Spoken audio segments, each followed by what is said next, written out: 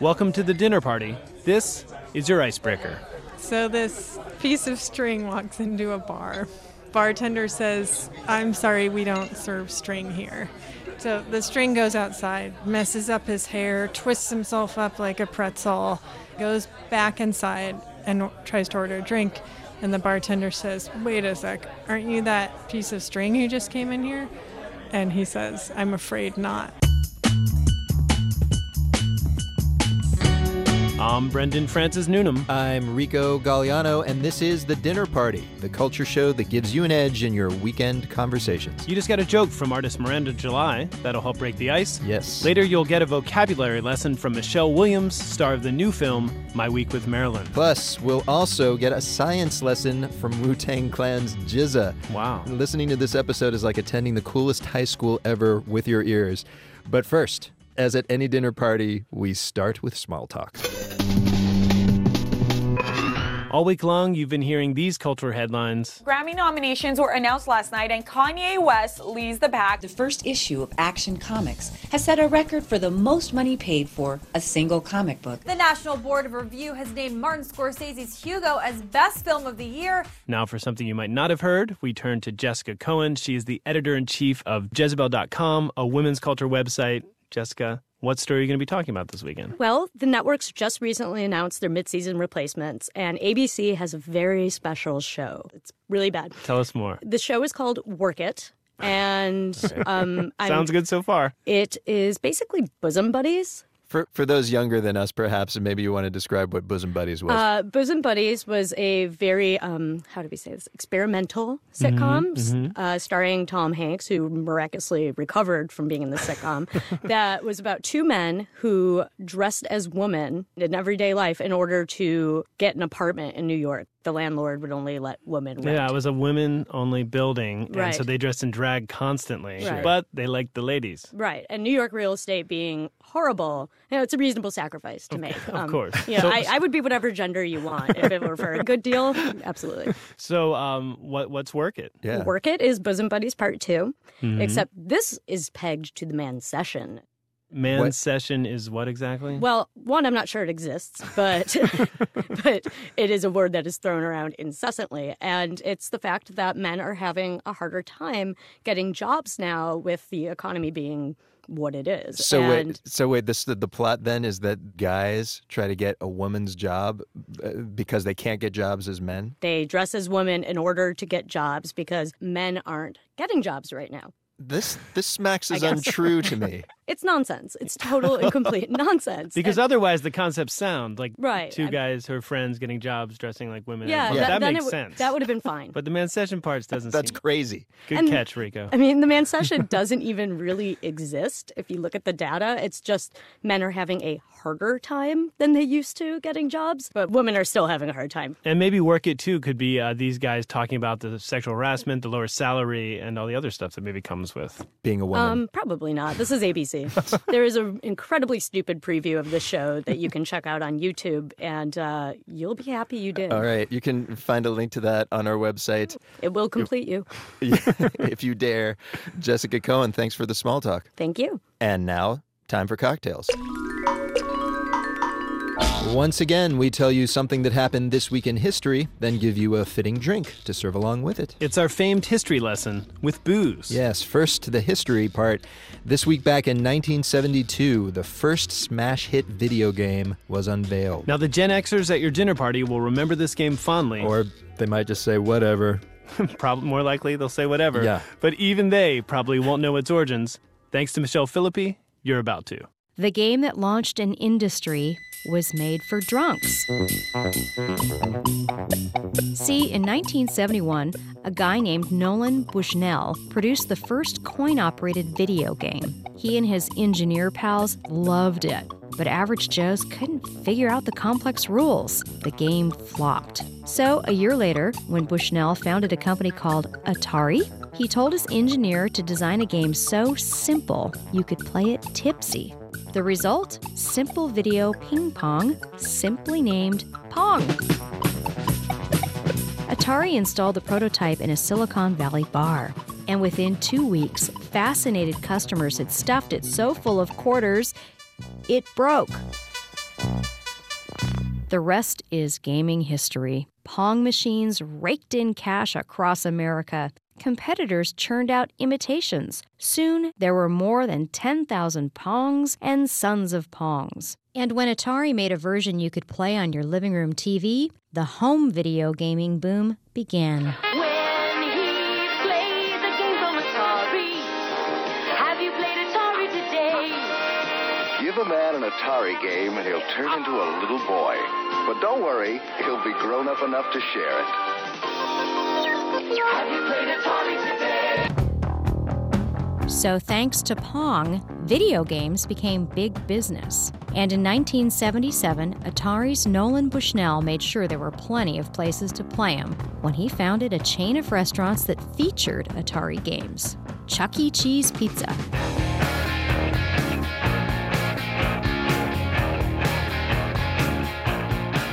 So that was the history. Now for the drink to serve along with it. I'm speaking with Johnny Raglan at Comstock Saloon in San Francisco, first cousin to Silicon Valley.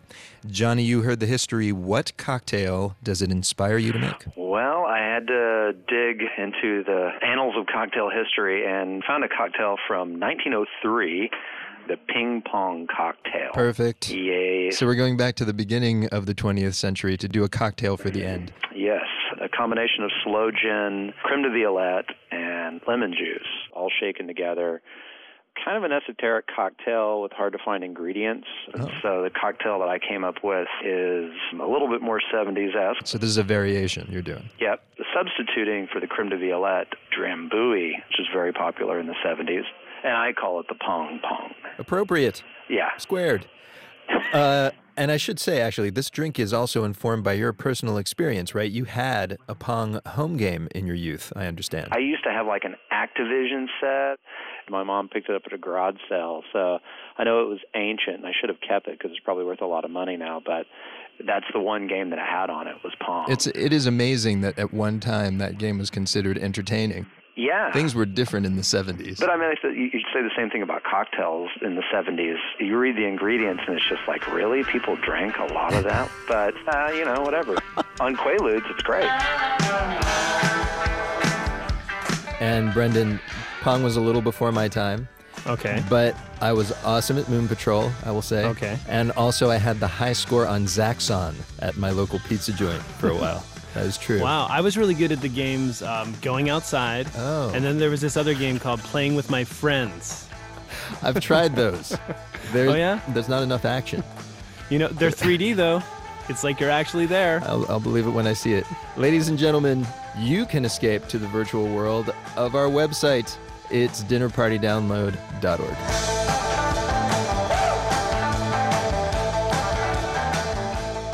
And now, the guest list, in which an interesting person lists some interesting things. This week, it's actor Barry Livingston. His new memoir is called The Importance of Being Ernie. Since his days as a child star in the 1950s, he has made a living playing small, colorful roles. He's here to list his favorite actors who did the same. Hi, this is Barry Livingston. You might remember me. I was Ernie on a show called My Three Sons. Then these two guys, they said Ernie was a second-hand kid. I'm not a second-hand kid. Am I, Uncle Charlie? You're the finest little knothead I've ever seen. Hey, no kidding. I was a character actor as a kid. I'm a character actor today as an adult, working in films like The Social Network. And I have a few character actors that have always been some of my favorites I'd like to share with you. The first person that really stood out as a character actor was Peter Lorre. And Peter Lorre might be best known from Casablanca, but he was great in all of the old horror films. He and Vincent Price were like a team, and he kind of looked like a Boston Terrier. Kind of had big bug eyes, big round cheeks, and he would always go, "Oh yes, oh boss, this is not going to turn out well." He had some sort of Eastern Hungarian accent, and man, he blew me away. Okay, Johnny, okay, we'll do it. But the quick way, huh? The quick twist like in London. No, Doctor. I think this calls for something special. Perhaps the Melbourne method.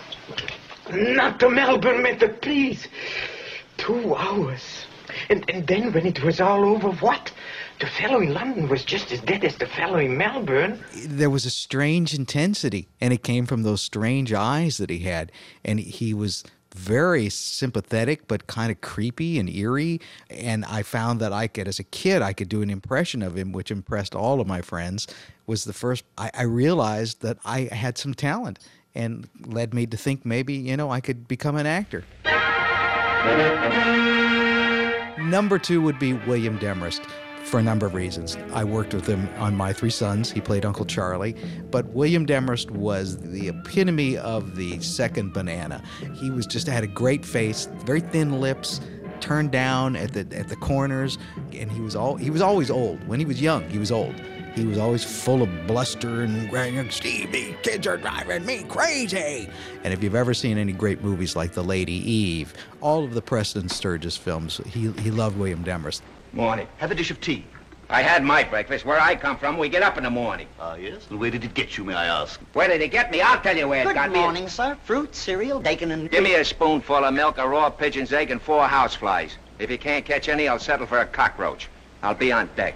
And he was like that from day one. I think he might have even gotten one of the first Academy Award nominations for playing Al Jolson's manager in The Jazz Singer.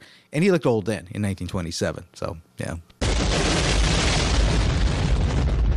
I'd say last, but certainly not least, Robert Duvall. Robert Duvall is perhaps the epitome of the character actor whose talent has no bounds. I mean, he's Boo Radley in Killing Mockingbird. He's the crazy guy, the captain or whatever he was in Apocalypse Now, who's just walking among the bombs and, barely flinching. I love the smell of napalm in the morning. Smell! That gasoline smell! The whole hill! Smells like...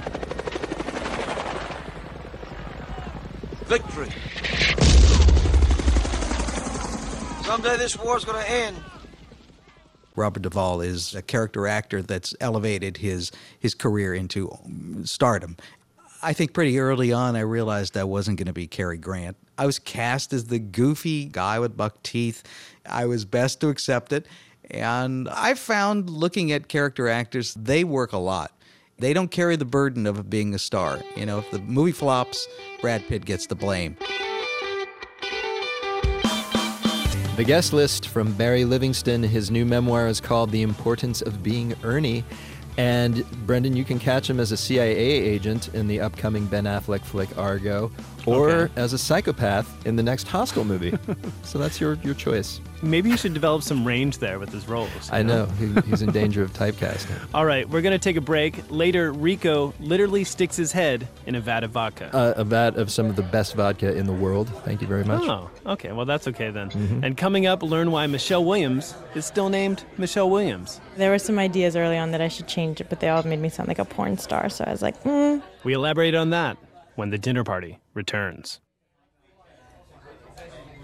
Welcome back to The Dinner Party, the culture show that gives you an edge in your weekend conversations. I'm Rico Galliano. I'm Brendan Francis Newnham, sharpening the edge I'm preparing to give you. There are sparks everywhere in It here. is hot. Coming up, it's bright. McSweeney's writer Shirako Dunlap does some literary genre translations. But first, everyone, our guest of honor this week is actress Michelle Williams.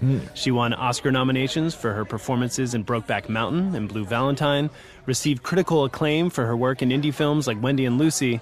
And Rico, do you remember where America was first introduced to her? Yes, a little television town called Dawson's Creek. That's right. Do you remember? We all grew up there.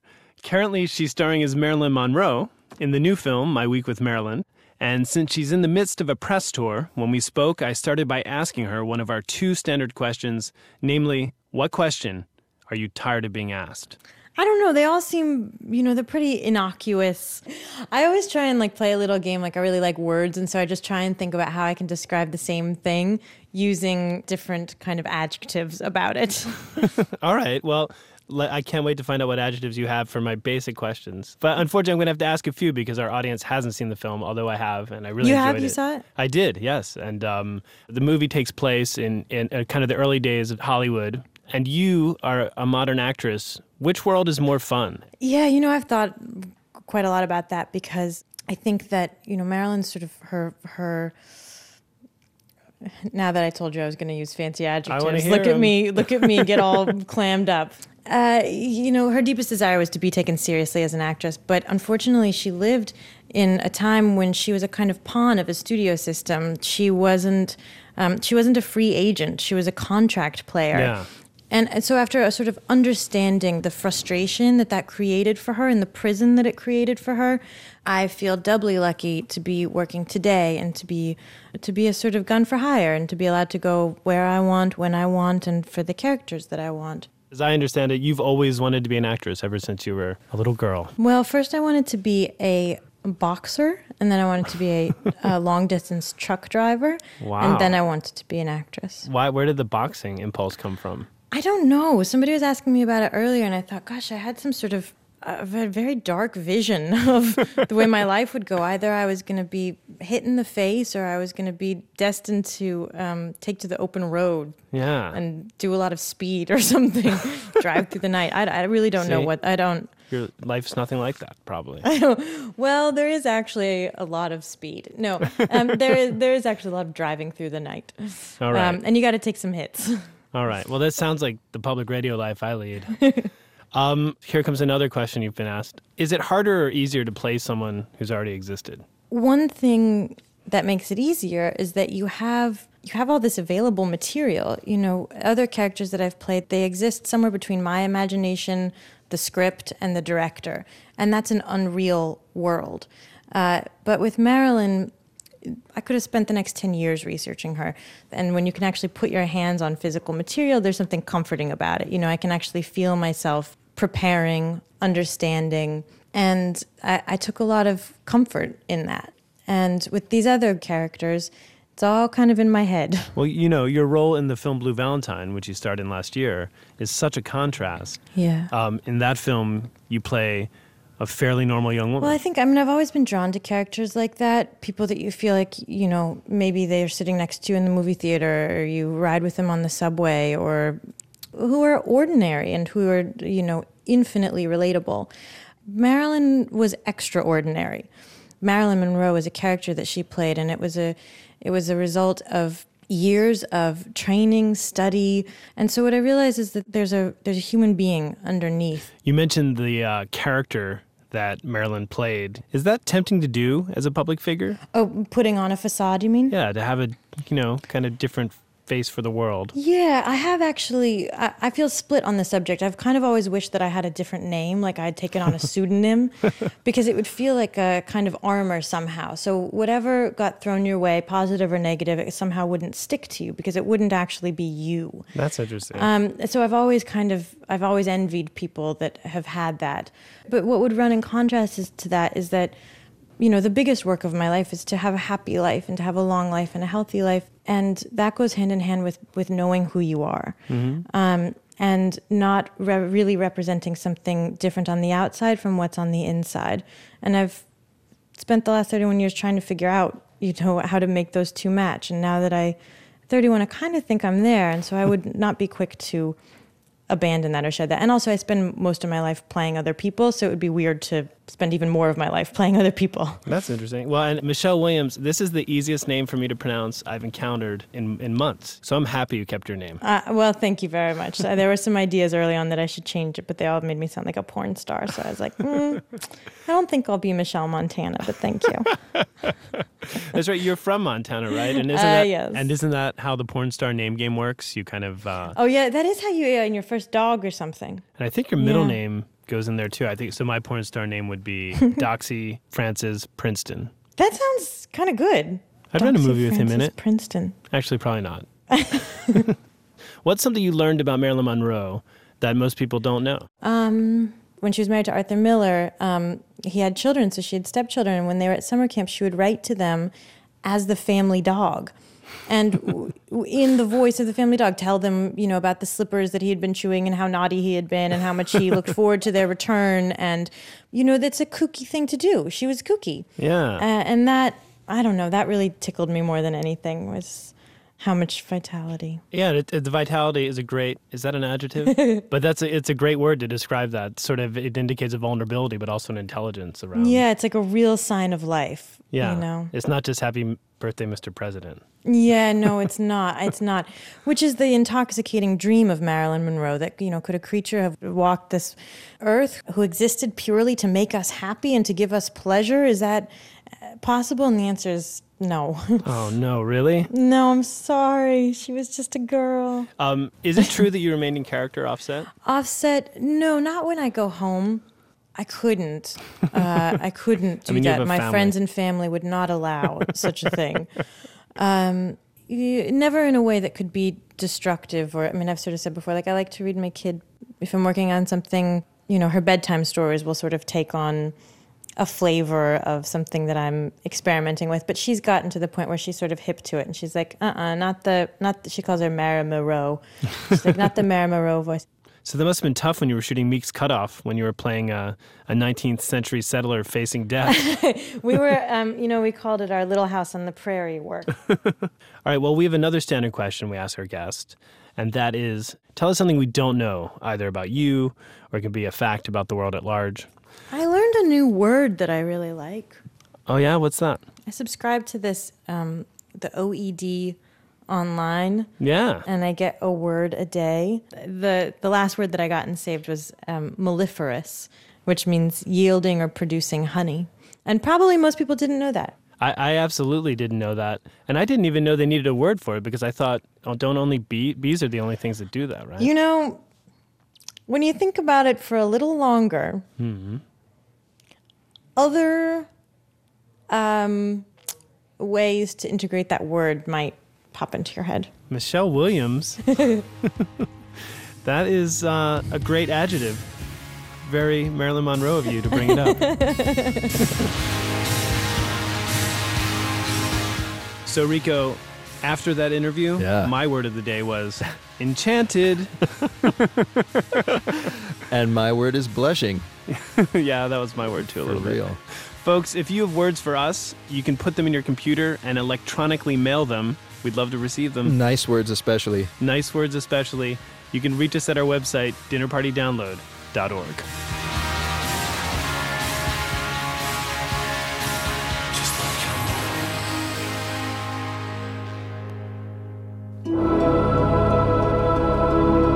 And now, time to eavesdrop. This week, the online literary magazine McSweeney's Internet Tendency published a satirical piece from writer Shirako Dunlap. It's called Literary Genre Translations. Today, we overhear Shirako reading a dinner party-worthy excerpt. Hi, my name is Shirako Dunlap. This is a satirical piece in which I take one simple sentence and I translate it to various genres. Here's the original text.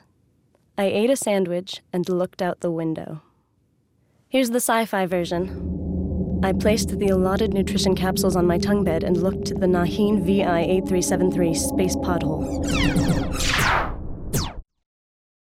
This is the fantasy version. My dragon, Ralph Farus, and I, Genflo Fla'i, choked down the hardened cheese curd and 2-part moon's old bread as we peered out of the meeting cavern. This is the beatnik version of the sentence, I ate a sandwich and looked out the window. I, me, you, we, he, she ate a yum-yum, grub 'em up, smorgasbording. It's like breathing. Take a man out of fish. You can fish. We all are fish. Where's that fish? The man looks at us like fish through his crystal window, and we look back. This is the choose-your-own-adventure version. You eat a sandwich. You are then compelled to do something, so you look out the window and reflect. Turn to page 65. Walk outside into a dark cave with piranhas and snakes. Turn to page 27. Drink from a bottle marked poison and take a nap. Turn to page 27. The 19th century British Romance version.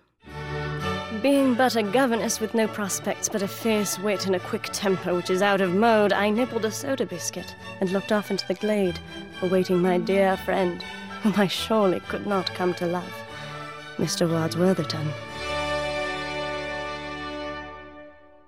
This is the drama version of the sentence, I ate a sandwich and looked out the window.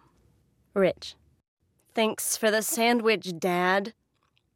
Don't think it makes up for all the boozing and you walking out on me and Mom and Baby Boone and Old Lady Glipper and all the beatings with the belt and the stick and the rusty rake and the vacuum cleaner and the Swiffer and the hourglass and the brass pocket watch. Rich looks out the broken window. And this is the magic realism version of the sentence, I ate a sandwich and looked out the window. I ate a sandwich and then flew into the air vent. Writer Sharako Dunlap reading from her piece Literary Genre Translations. It was published this week on McSweeney's Internet Tendency. And you are listening to The Dinner Party from American Public Media, or translated into the romance genre from American Smoldering Passion. So we've heard from our guest of honor, eavesdropped on an author. Now it's time for the main course, the part of the show where we learn about the best part of a dinner party, the food. Yes, and Brendan, you may have heard me speak fondly once or twice about my hometown of Pittsburgh, Pennsylvania. Once or twice million times, yeah. I can be over-enthusiastic about a town I abandoned 16 years ago, I admit this. But something even I never expected to say was that Pittsburgh apparently has the best vodka in the world. What? Yes. I think they can only say that because the world won't go to Pittsburgh to argue with them. So they can just say whatever they want. Their loss. No, there's a magazine called The Spirits Journal. It accepts no advertising. It's kind of the Consumer Reports of booze. And this year, the Pittsburgh-made brand Boyd & Blair was the highest-ranking vodka on their list of the top 5-star spirits on Earth. I dare you to say that after drinking a glass of it. I could not do so. So I paid a visit to their distillery in Pittsburgh to learn about vodka from a couple of my homies. My name is Prentice Orr, and I'm a partner in Pennsylvania Pure Distilleries, which is the formal name of the company. I am Barry Young, co-owner and distiller. All right. The first thing that I have to ask is, you were recently named one of the best vodkas in the world. In Pittsburgh, as a Pittsburgher, I think of this as a beer town. How the hell did that happen? I think that we came into the spirits industry unexperienced, and we just went around making a spirit the way we would cook a meal, using local ingredients, doing everything by hand, by scratch, not buying anything pre-made. We do everything, from the potatoes to bottling by hand. Now, you mentioned potatoes. This is a potato vodka. I do not claim to know a ton about the process of making vodka or really any spirit. Is that particularly unusual? Well, the potato is historically from Poland. Vodka from Russia was always grain. Potato has more of a sweetness to it. It has more character than a grain, but it's more expensive. Potatoes are more expensive. They're harder to work. You got to convert everything from starch to sugars. It's a tougher way to make a spirit, but at the end, it has flavor. So is the majority of the stuff that I'll buy at the liquor store grain alcohol, Absolute and all that kind of stuff? Yeah, the vast majority of what you would buy that's on the bottom shelf would be the corn. I don't ever even look at that stuff. No, well, you shouldn't look at that stuff. Your eyes should be about mid-level to high on the shelf. The Stolies, the Absolutes, the Grey Gooses, those are all made with wheat. It's far and few between that you see a potato vodka. All right. Now, what makes vodka as opposed to any other clear spirit, gin or something like that? The real definition by the federal government is that you have to reach 95% alcohol in distillation. The government regulates what is vodka? That's a fun job for some government bureaucrat. Yeah, the government strictly regulates what you can call vodka, what you can call bourbon. Vodka has to be unaged, never touches a barrel, and it has to reach at least 95% alcohol in distillation. So you only have 5% water or other characteristics left. You have this new spirit that is even higher alcohol content? Yeah, we have professional proof 151, so it's almost double the regular proof. Sold. Yes. So it is not meant as a mixing vodka. It's meant to be the base for house-made liqueurs. There's a great trend around the country where mixologists are making their own bitters. One of the things, in addition to bitters, that I understand is that you can actually make gin out of this stuff? Like at home, you have a recipe for making gin out of your vodka? Well, I like to call it gin essence, taking the 151 and adding juniper berries and all the other ingredients and just infusing them. And is this literally something you can do at home that I don't need sort of like an open flame still, that's cranking out horrible smells or anything? Yeah, you can easily make any kind of infusion at home. You can put cooked pumpkin in it with spices, let it sit for just a couple of days, strain it through a coffee filter. You can do it with blue cheese. You can do it with... What? I can infuse it with blue cheese? Yes, sure. Is that a good idea? It's a great idea. But you'd actually... Oh, my God. So I'm being shown a mason jar full of what I'm assuming is your vodka with blue cheese sort of clouding the mixture. It's just sitting in there. All you need is a mason jar, blue cheese, and then we run it through a coffee filter at the end. Makes a beautiful dirty every time. All right, I have my doubts, but I guess I'm going to try this. By the way, I should note that it's about 11 a.m. and I'm about to sip blue cheese vodka. At least there's some nourishment in it. Well, of course. All right. That is so good and so unusual. It's like creamy. It becomes more like a liqueur almost. Now, if you take that and just put it, a couple of olives stuffed with blue cheese in it, you're set. Oh man, it is really good. So everything is old school. All our equipment is handmade, done the old-fashioned way by steam. I mean, the only way we get more old-fashioned is if we had wood underneath it, heating it. This is like a steampunk vodka, actually. Yeah. Actually, can I see that just to look at it? Sure. All right, so wow. Oh, wow. It is really steampunk looking. This is like a giant brass column that's probably, 20 feet tall or something, maybe 10, 15? 34 feet tall. It really looks like something out of Jules Verne. There's like dials and sort of like portholes. This is the final tank where we collect the final product. Actually, there's some in here. Want to put your head in there? I'm now putting my head into a giant tub of, oh wow, very strong spirit. Woo! About 191 proof alcohol sitting in here, and there's just roughly 300 liters. I feel like I just got a little drunk. And I'm really not kidding. Would it be possible to get drunk just inhaling that? I don't think so. I don't think so either. I don't think so, but you're welcome to try. So, all right, Rico, did you try? I did not attempt inebriation via inhalation, no. It actually kind of hurt to breathe it a little, and if you tossed in a match, you could probably blow up the city, actually. So it's great in martinis or Molotov cocktails. I can vouch for the martini part. Ladies and gentlemen, we are going to take a little break. Coming up, a scholar of gossip shows us how it's done. I bet you can't tell me with whom Fidel Castro's sleeping. Whoever it is, they better like cigar smoke. All that when the dinner party returns. Welcome back to The Dinner Party, the show that gives you an edge in your weekend conversations. I'm Rico Galliano. I'm Brendan Francis Noonan. In a few minutes, The New Yorker's classical music critic is here to discuss Iranian tunes and wedding singers. Interesting.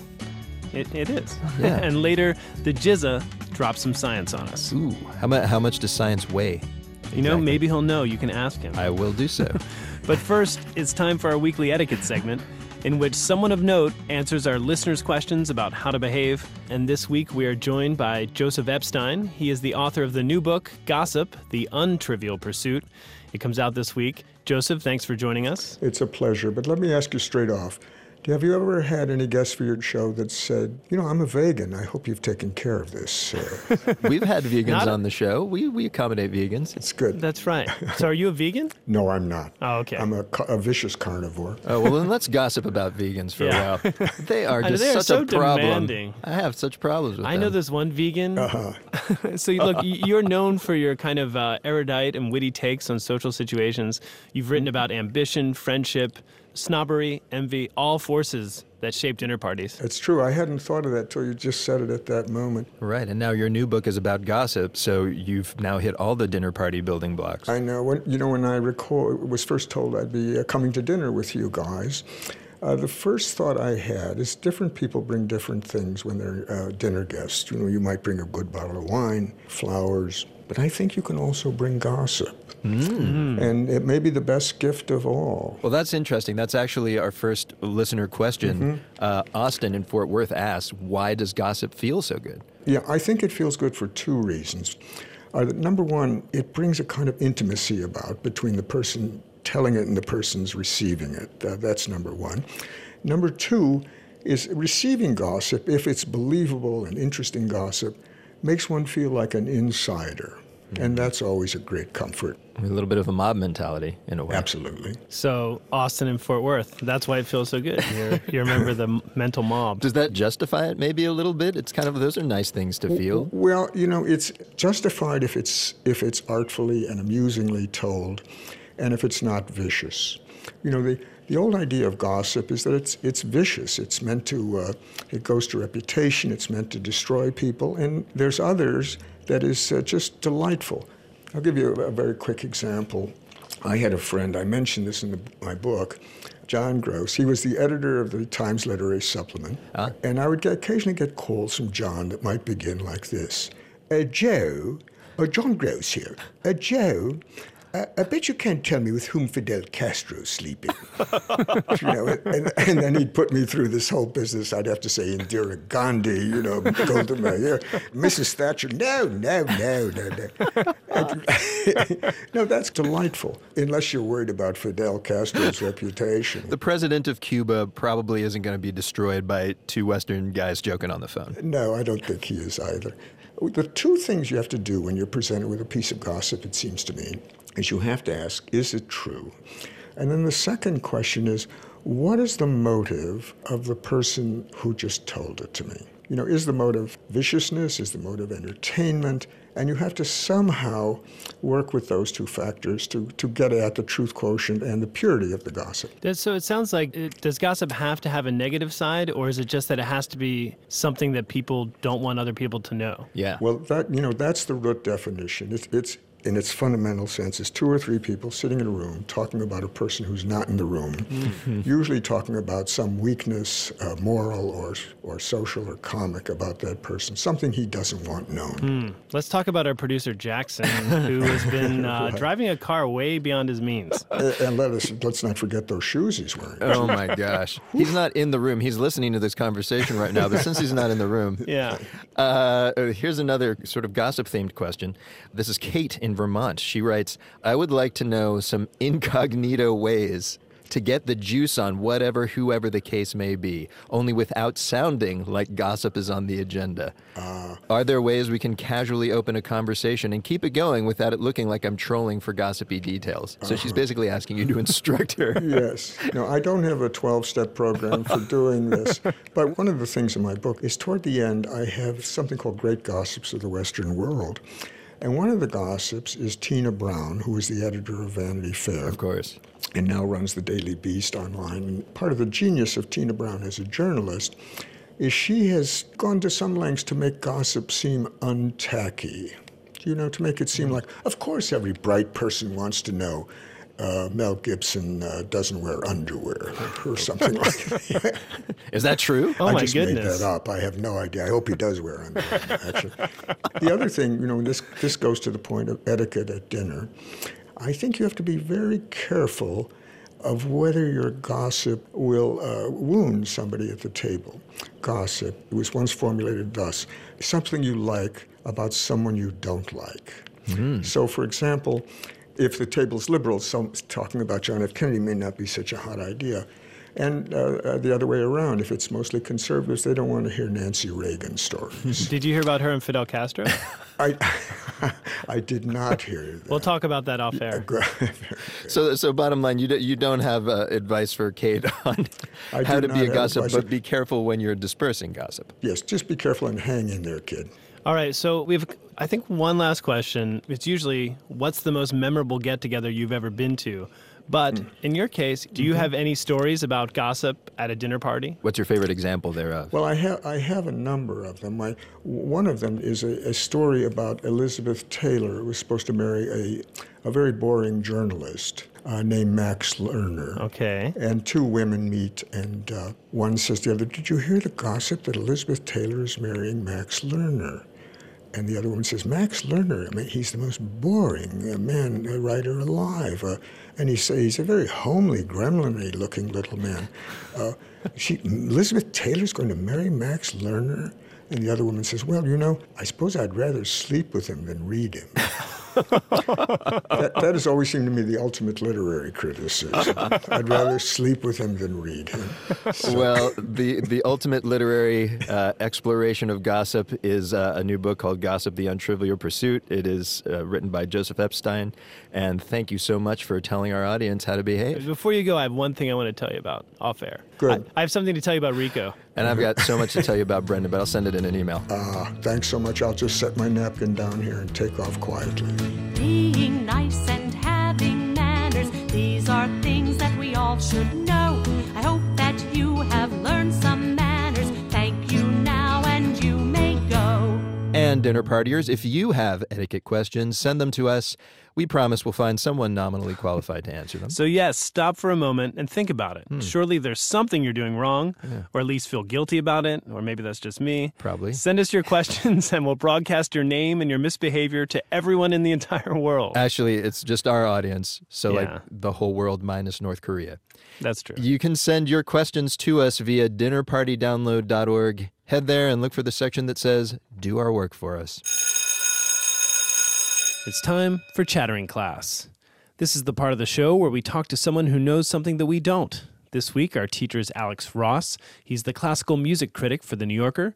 He's also an award-winning author, and he edited the new book, the just-released Best Music Writing of 2011. Alex, this book is basically a compendium of the best music writing of 2011. I was wondering if you could share with us a few of the things that really captivated you while you were putting this together. Yeah, one piece that really jumped out at me, just the instant I started reading it, was a piece by Murad Mansouri about the underground music scene in Iran. It covers a lot of different aspects of that scene, from American hip-hop kind of entering in and seizing hold of the imagination of young people, to, and this really interested me most, fusions of the ancient Persian musical traditions with Bob Dylan style protest songs, and immediately went on the internet and found some of these songs by artists like Mohsen Namju, and it's amazing music.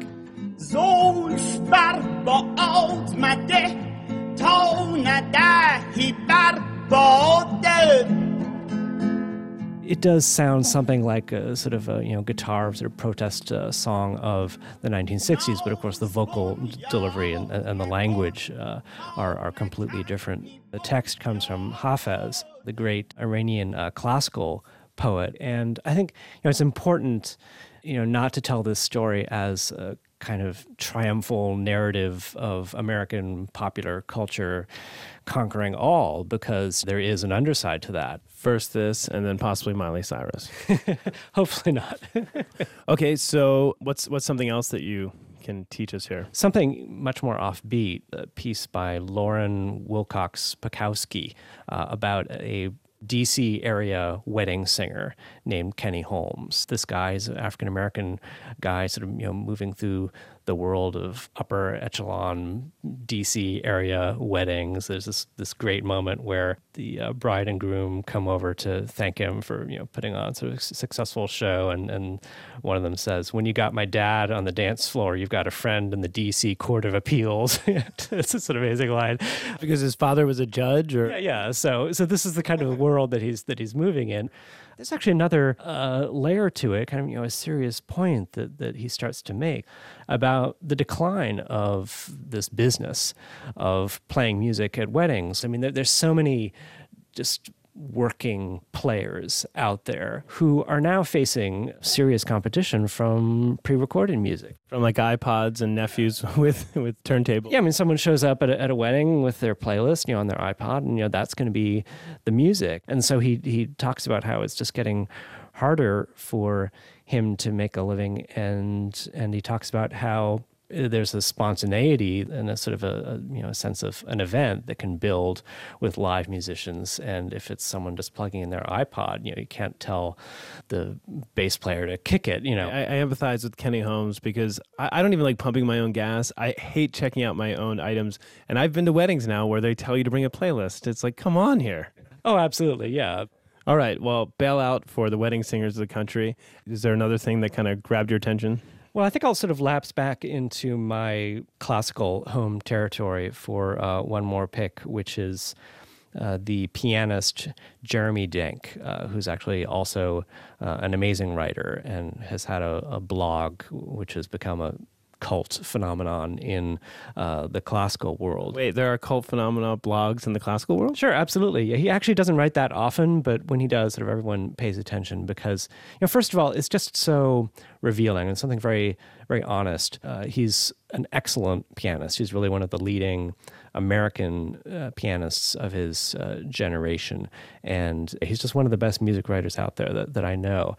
And the piece that I included in the book is one in which he sort of goes to town a little bit, attacking program notes. And program notes, these are the brochures or given to you as you enter a concert. Yeah, so, and picture someone, all right, 25 years old, sort of, all right, I'm going to give it a chance on a sort of classical concert. Haven't really ever been to one, or not since I was in school. And then your first impression before the music starts is to pick up this little booklet and start reading these notes. And Jeremy's point is these notes are often colossally boring, formulaic, dry. It's like reading a side of a cereal box or something. Yeah, and there are a lot of exceptions out there. He talks about he was playing the Beethoven First Piano Concerto in several different places and noticed that the program notes always began with the same, not very engaging point about the piece, which is the first piano concerto was actually written second, and the second concerto was written first. And is that really where we want to begin with a discussion of what this piece means in the early 21st century? And it sort of makes you stop and think, this is important. We think of this, the program notes don't matter so much, but I think especially for those first-time listeners, it's really quite crucial. I think you might overestimate your audience. I think the fact that the first was second and the second first is pretty cool. Well, you should mention that at some point, but that just it doesn't need to be, the lead.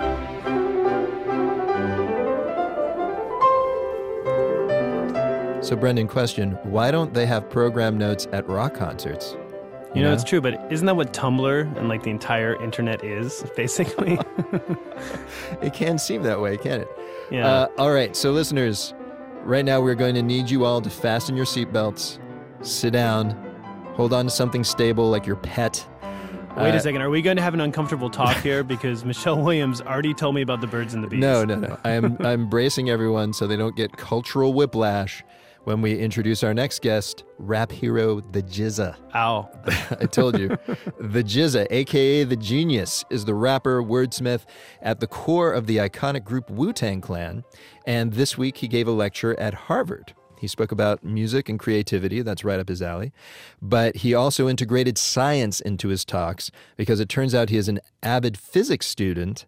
And while at Cambridge, he toured Harvard's Broad Science Institute and MIT. Yes. Now, as a Bachelor of the Arts, whose knowledge of science ends at the fermentation of grapes, I am fascinated by people who dig science. Yeah. So I caught up with the genius, and I asked him, what's the allure of studying science? You're learning something new every day. And the more I've learned, the more I realize everything is connected in the universe. Every single thing is connected or has some sort of link. Mm-hmm. All the elements that's in the sun exist within the body, and we're composed of stardust, literally.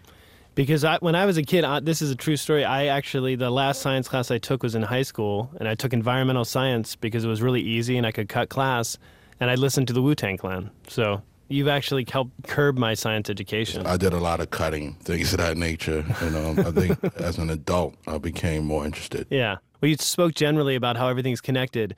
What's something else that you learned or that you tell your friends that kind of blows their mind? That if you remove all empty space from an atom, you can put the world's population into something the size of a sugar cube. That's mind-boggling. Yeah. Could you kind of unpack that for me? I'm not sure I understand. A large amount of what we know is empty space. So if you took all the emptiness from an atom and you compressed everything, then you would be able to put all of us into something so small. Like some giant from another universe could then just carry us around and drop us in their coffee. Exactly. Is there a song of yours or a lyric of yours that is related to science that you could maybe share with us? Yes, quite a few. One of them would be, It's called Legend of the Liquid Swords. All right, from your first album. You know, it's kind of relevant to the universe. You know, the second verse, I have a line where I say, my universe runs like clockwork forever. Words pulled together, sudden change in the weather. The nature and the scale of events don't make sense. A storm with no warning, you're drawn in by immense gravity that's gone mad. Clouds of dust and debris, moving at colossal speeds, they crushing MC. Since this rap region is heavily packed with stars, internal mirror in the telescope, notice the gods. From far away, we blink as a light strobe. Great distance of space between precise globes. Travel in a circular order. And that's just one out of few. Now who's the man who brought you the legend of the liquid swords? Rap critics say, damn, it's sick with yours. Chamber and a shadow boxing too. That be the GZA from Wu. Legend of the Liquid Swords from GZA of his album of the same name. He is a member of the Wu-Tang Clan, and this week he was a guest lecturer at Harvard. You know, this may incite a rap war amongst the Ivy League, Rico. I hope so. Yale's going to try to book RZA. Yeah. Columbia will invite Kanye. Only good can come of this. Professor Jay-Z. Can't wait. That's the dinner party for this week. Jackson Musker is our assistant producer. Thanks to Brendan Willard, Chris Clark, Peter Clowney, Ellen Gettler, Craig Curtis, Tracy Samuelson, and Eve Troe. And this week, we are tickled pink to welcome listeners from my hometown station, WHYY in Philadelphia, where, Rico, I had my first job. I was a research assistant for Terry Gross. I've heard of her. Oh, you have? Yes. So I'm assuming your research showed that you wanted your own show. Exactly. Congrats.